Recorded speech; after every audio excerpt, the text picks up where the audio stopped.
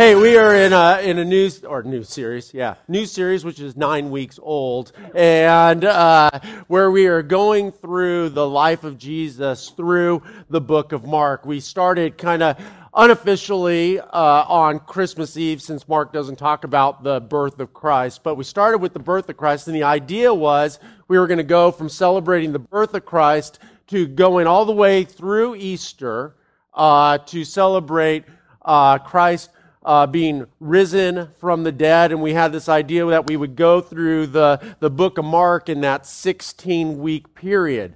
And you, as well as us, have realized at this point that in order to do that, you have to go like light speed through the book of Mark. And so that's what we've been doing each week.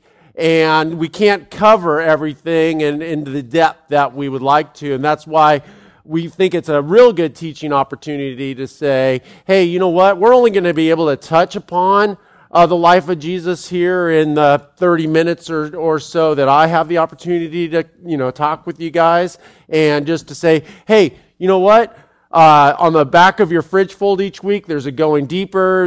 You can do that on your own. There's also groups that get together, discussion groups, to go deeper on these things. So just really trying to impress upon us that, hey, you know what?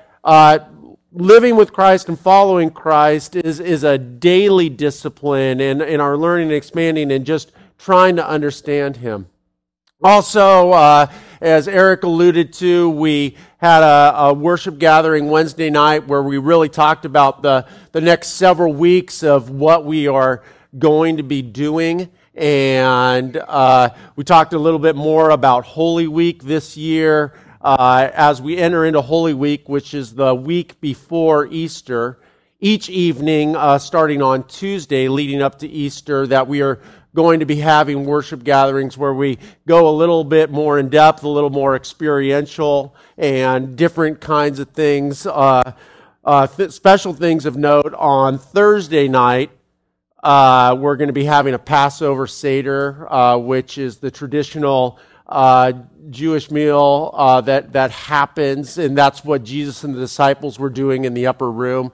It's what we symbolize in communion, so that'll bring a lot of depth to your faith if you haven't gone through a Seder before. And then also on Friday, we're going to be watching the Passion of Christ, so that'll be a little bit different. And those of you who haven't seen that or haven't seen it for a long time, just being able to really vividly be able to take in what Jesus went through when He was tried and put to death on that Friday.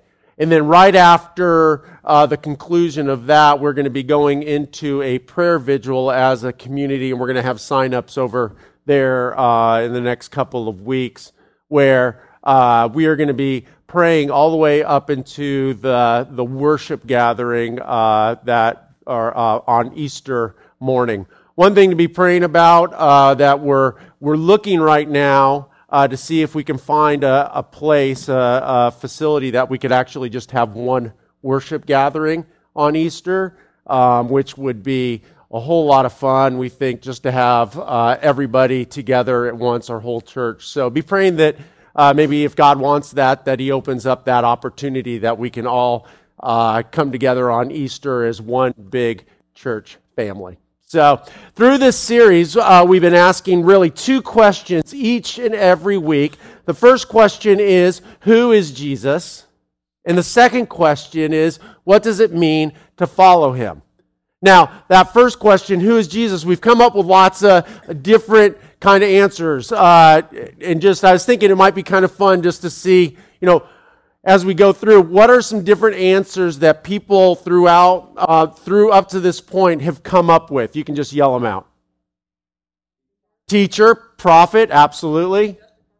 Just a carpenter, yeah, absolutely. Just a carpenter. Crazy, yeah, absolutely. Friend. Blasphemer, yeah. Anything else?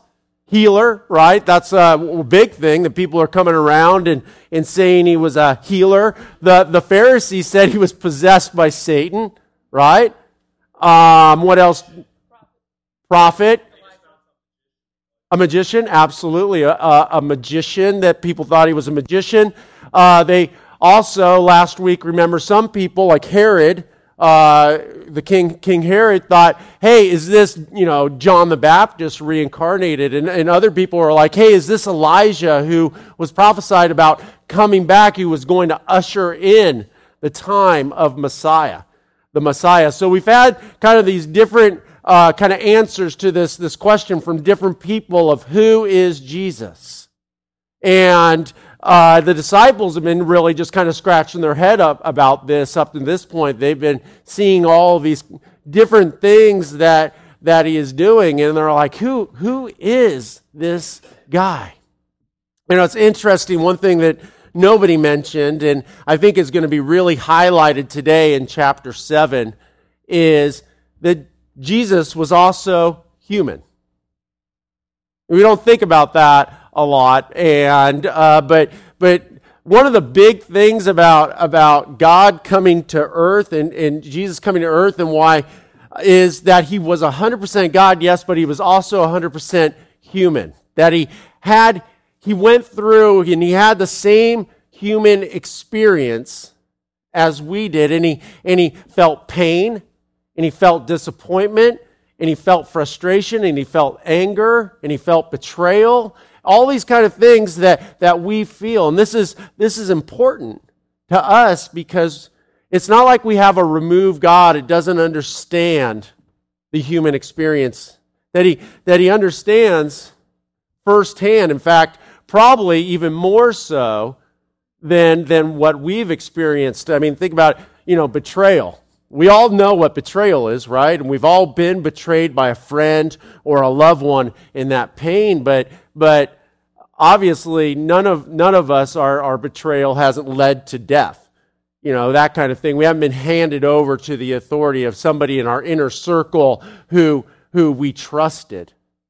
And so he has this human experience. So when we open up our Bibles today, and we're going to be in chapter 7, we start out, and I want to look at today kind of through that grid.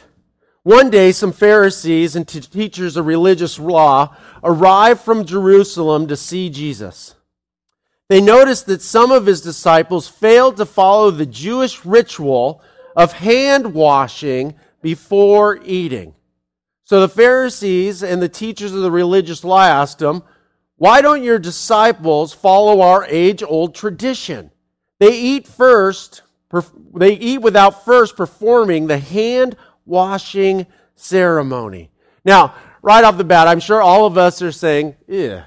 And we're like, well, yeah, they should wash their hands, right? But kind of the idea that's going on, just kind of the backfill of this story. If you remember from last week, Jesus fed 5,000 people, right? With 5 loaves and 2 fishes. Sorry, I keep doing that. And 2 fish. What was left over? 12 baskets. So historians and theologians think, okay, you know what? They're out, they're traveling and everything, and they're carrying around, these 12 baskets, 12 guys. Each one's carrying some of it, and I don't know about you, but one of the most dangerous things for me is to buy some chips at the market and just have it with me while I'm driving or something. Or a lot of times I'll be hungry when I go to the supermarket, and I'll try to just grab it. I'll get all the stuff that Shannon told me to get, like the broccoli and all that kind of stuff. And then I'll kind of go and pay cash on a separate receipt. Some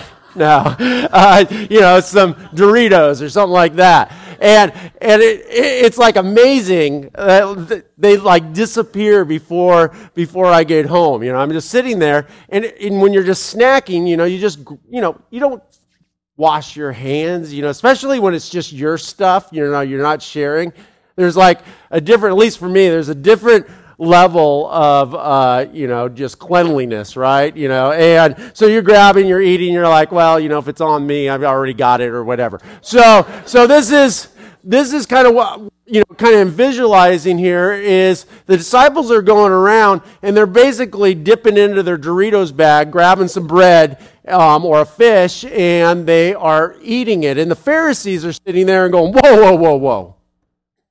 They're not doing the the ritual hand washing. And this ritual, number one, was a tradition. That it started out, they would pour water over their hands and show that, they're pure and they're purifying their hands. But it got to a point that they would actually go all the way to their elbows. And then the tradition became so entrenched that even when they were out in like the wilderness and things like that, and there wasn't any water, you know what they would do? They would just do it. They would act like they were doing it. Seriously. They would act like they would go through the ritual of hand washing with pretend water. And the disciples are sitting there just, and they're like, whoa, what's going on? So Jesus, and I think this is one of his first humanists. Remember when, like last week, that they were trying to do something, right? Jesus was trying to take his disciples on a sabbatical, trying to give them a little mini vacation because ministry was just crazy. They didn't have time to eat, that they were rushing around, that they were tired, and Jesus is like, okay, we need to withdraw here and get some rest. This is what humans do. We all know, like if, we all learned in college that you can't, dance and party all night and go back to class and then just keep on doing that. Eventually, you will crash. So Jesus is trying to say, okay, you know what? As people, that it's important that we take time to rest. That the best research out there shows that, you know what? We are the most productive when we're rested. And if we push ourselves and we have a deadline, that we become less creative and less engaged. That there's something important that happens when we have downtime. And those of us with a type A personality, that it's very hard for us to take time off. When we first launched this church, I used to be in a working 7 days a week kind of mentality. And I couldn't take a day off. I couldn't make it in my schedule. I'm very goal oriented. It might come to a surprise to some of you. And, and driven and wanting to do things. And finally, after, a lot of just input from other people, I had to make a new goal in order to have downtime. The new goal, and you're probably going to laugh at this, but my goal was on Mondays to accomplish nothing. And I had accountability people come in, and ask me on Tuesday, did you accomplish anything on Monday? No, I didn't accomplish anything. Good job, Mark. That you had absolutely no value to society that day, and that was a good thing. And for me, it was a very difficult thing. And putting time in your life as an executive or as a student or as a mom, to have these set aside times where you are being able to just recharge your batteries and to hear from God and just to digest everything that is happening in your life is of utmost importance. So they're coming in and Jesus is listening to this, listening to these Pharisees, these religious rulers coming in and just saying, hey, why aren't you doing the ritual hand washing? Why aren't you following our traditions? And Jesus very gently responds, you hypocrites. Isaiah was right when he prophesies about you and he wrote, these people honor me with their lips, but their hearts are far from me. Their worship is a farce. For they teach man-made ideas as commands from God. For you ignore God's law and substitute your own tradition. Then he said, you skillfully sidestep God's law in order to hold on to your own traditions. I couldn't imagine how this was received.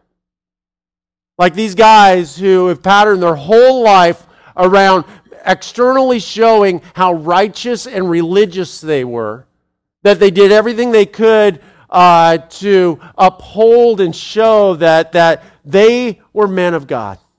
And they come out to check out this Jesus and to hear about his teachings, and they see that the disciples aren't following not the law, but the oral traditions, and they call them on it, and they're like, ha. And Jesus comes right back, almost quoting verbatim out of Isaiah, saying, you are the guys that Isaiah was prophesying about, that you guys are hypocrites, that your hearts are far from God, your worship is a farce. I mean, this is devastating stuff. And it's scary when you think about it.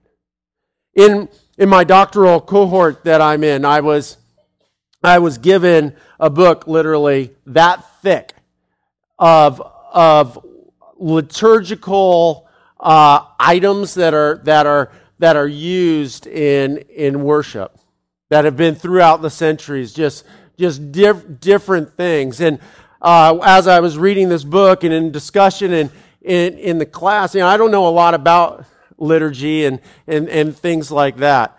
And I asked the question, I posed the question, is my faith somehow lacking because I haven't engaged in any of this? And I was very surprised by the answer.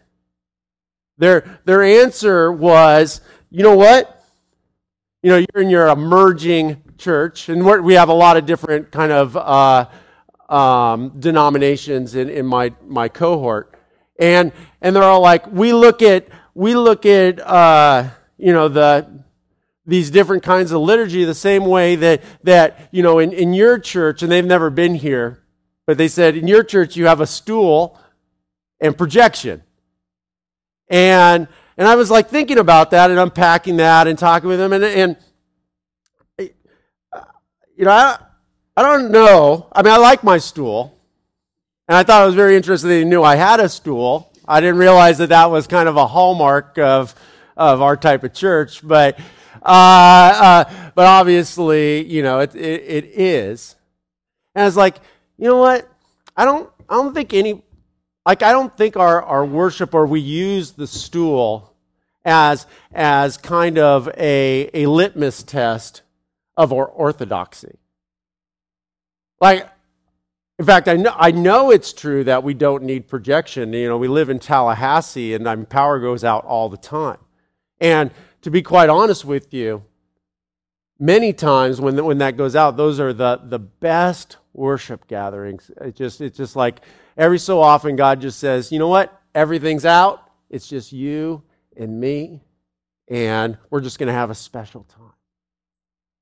And I think a lot of times we get into very dangerous water. Not that liturgy's bad or these things that we use to remember things that Christ has done, but I think that you start to get into a dangerous kind of place where those traditions start to supersede the real heart and mind behind Jesus Christ. And Jesus in Mark 12 boils it all down to us, and we talk a lot about this when, there's the 613 laws, there's endless oral tradition, there's liturgy, there's stools, there's projection, and all of this, but at the end of the day, when it's wiped out, what does it mean to be a follower of Christ? And Jesus says this. He says, look, you must love your Lord your God with all your heart, all your emotions, all your mind, all your intellect, all your soul, all your spirit, all your strength, everything that you are. And equally as important, to love your neighbor as yourself. And that is what's important. And everything else may assist you in doing that, but it can never, ever supersede your primary call to having a right relationship with God and a right relationship with people. So he goes on through there, and after this whole interaction, and we're picking up in verse 24, that Jesus left Galilee and went north to the region of Tyre. And now we're going to get another clue to kind of that Jesus is human. When he got there, he didn't want anyone to know which house he was staying in, but he couldn't keep it a secret. Jesus, once again, is trying to remove, he's trying to remove himself from just the daily grind of all the ministry, to have a little bit of alone time to recharge his batteries. And then right away it says a woman who had heard about him came and fell at his feet. Her little girl was possessed by an evil spirit, and she begged him to cast out the demon from her daughter. Since she was a Gentile born in Syria, Jesus told her, "First, I should feed the children, my own family, the Jews. It isn't right to take food from the children and throw it to the dogs." Now, we had a huge discussion about this week. A lot of times we have this image again of Sunday school Jesus. And Sunday school Jesus, I don't know about you, but never called anybody a dog. Jesus loved everybody. This I know, for the Bible told me so. But Jesus is sitting here, and this Gentile woman is coming to him and saying, Jesus, my little girl is possessed by a demon or something like that. And I hear that you are a healer, that you can cast out evil spirits, and I want you to heal her. And Jesus, number one, is trying to be by himself, and she comes to him, and he comes out. And he says, Why should I heal her? That I've come to take care, first and foremost, for my children. Why should I take my power, the power of God, and throw it to the dogs? It's a very harsh statement. There's no way to get around it. You can try. You can try to soften it. You can try to excuse it. You can try to mold it and bend it to fit into our cultural sensibilities. But by doing so, you are removing the very person of Jesus who, you know what? Who is he? And what does it mean to follow him? Now, interesting enough, there's in Greek or in Aramaic what she's speaking, actually in Greek, he's speaking Greek to her because she didn't know Aramaic, that he actually uses a different word from the word dog than any other reference of it in Scripture.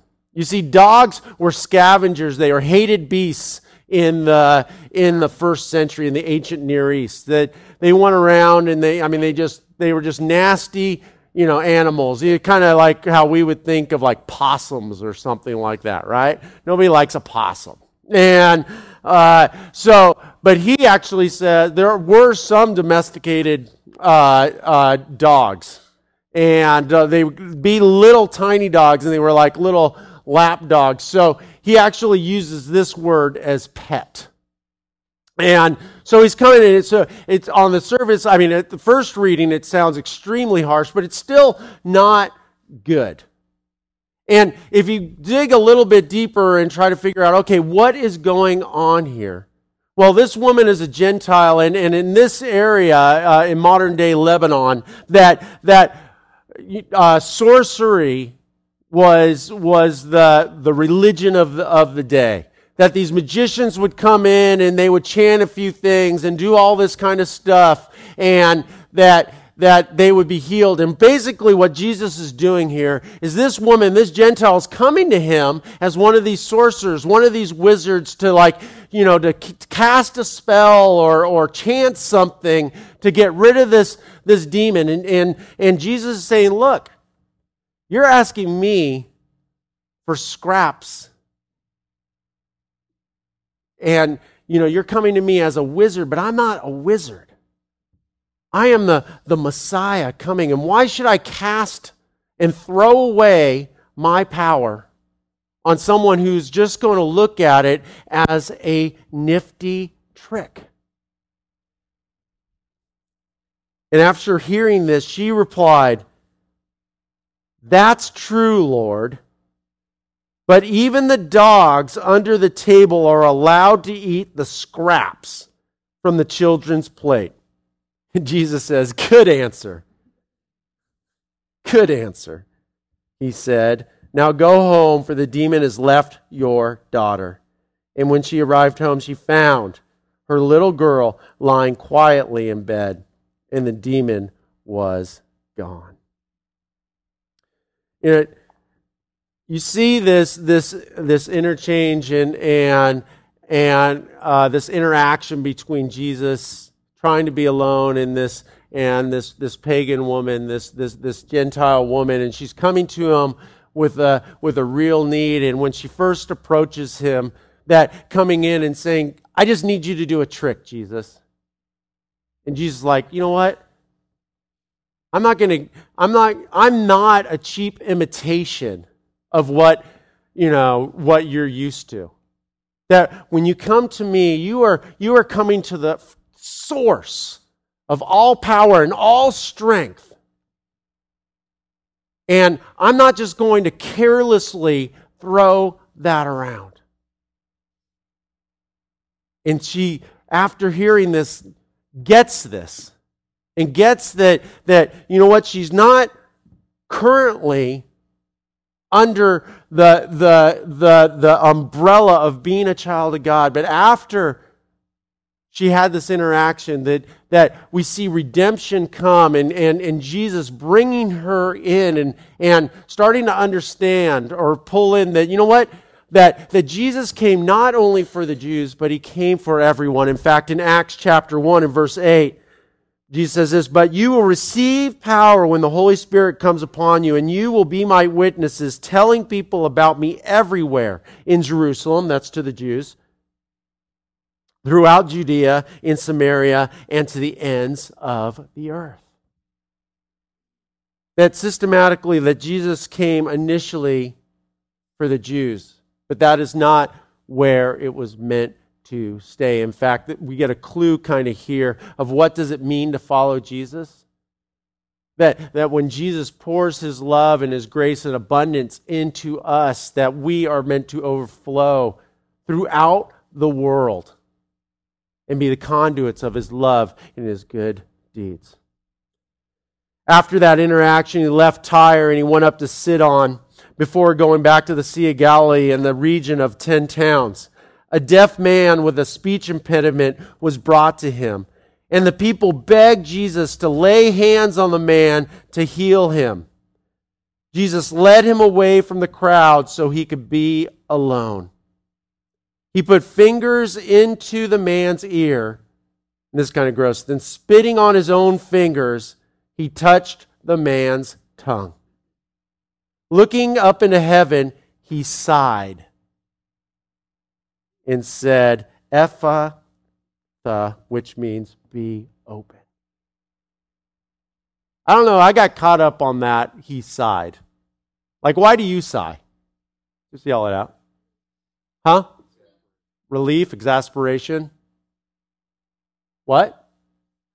Just tired, annoyed, frustrated.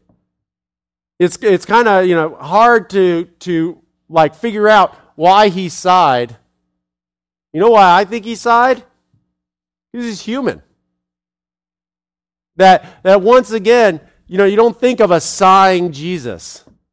That you come to Jesus and Jesus, heal me. And he's in front of the crowd and everything, and he's like, number one, let's just go, you and me. This is between you and me, and it doesn't really concern anybody else. And he gets there, and it just shows that the weight of ministry is weighing on his humanness. And that it obviously takes energy to heal somebody. And he goes and he puts his fingers in his ear and he spits on his hands and touches his tongue. And he sighs, Ephphatha, to be open. And instantly the man could hear perfectly, and his tongue was freed so he could speak plainly. Jesus told the crowd not to tell anyone, but the more he told them not to, the more they spread the news, like Fight Club. They were completely amazed. And they said again and again, everything he does is wonderful. He even makes the deaf hear and gives speech to those who cannot speak. You know, when I look at this and I see the increasing pressure that he is getting from the religious leaders, the people who should have been the most excited about Jesus being there. And you see the pressure from people who want him to be something that he isn't. Jesus, we just want you to be a wizard. We want you to be a healer.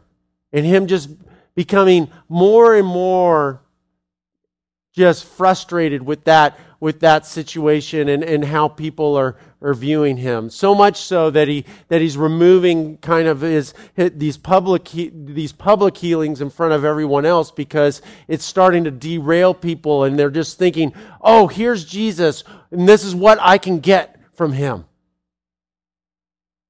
And you know what? That goes right to the heart of it, that I think is one of the biggest issues of how people have viewed Jesus in the 20th and 21st century. That they look at Jesus as something or someone that they can get what they want from.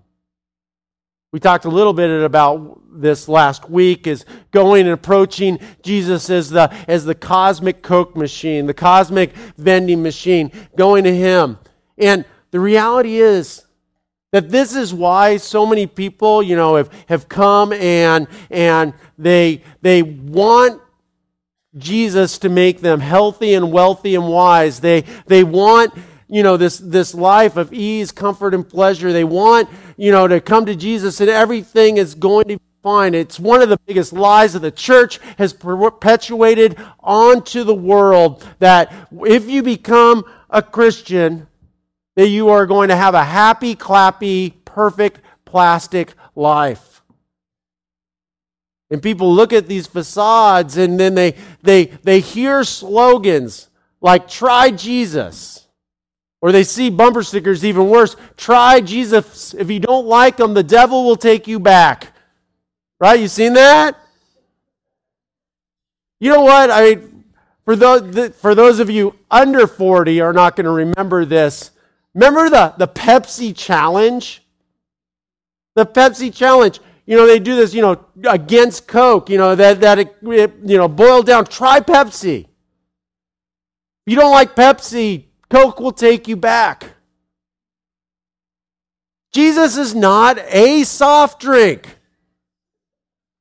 He's not a product that you keep the receipt and return him if it doesn't work out.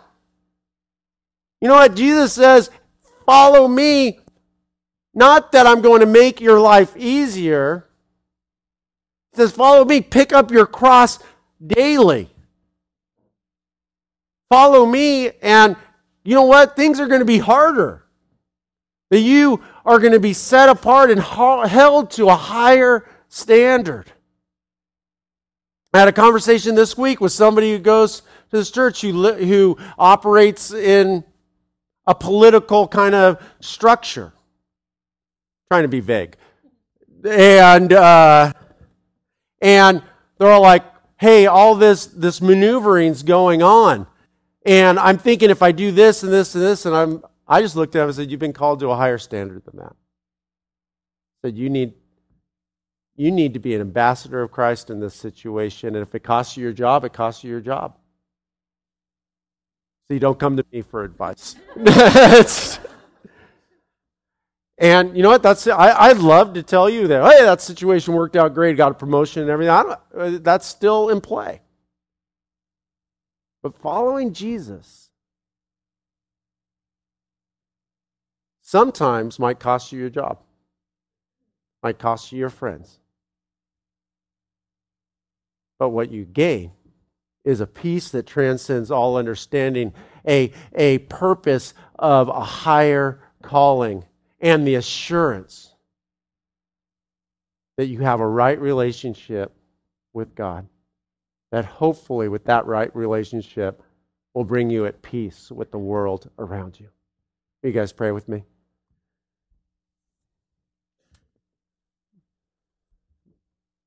Dear Lord, I just pray for us that those of us who have approached you like a soft drink or a vending machine, God, I pray that you give us the will and the courage to live lives that are bigger than us, as big as the lives that you've envisioned for us to live out, to be a catalyst for change, to live out this higher calling.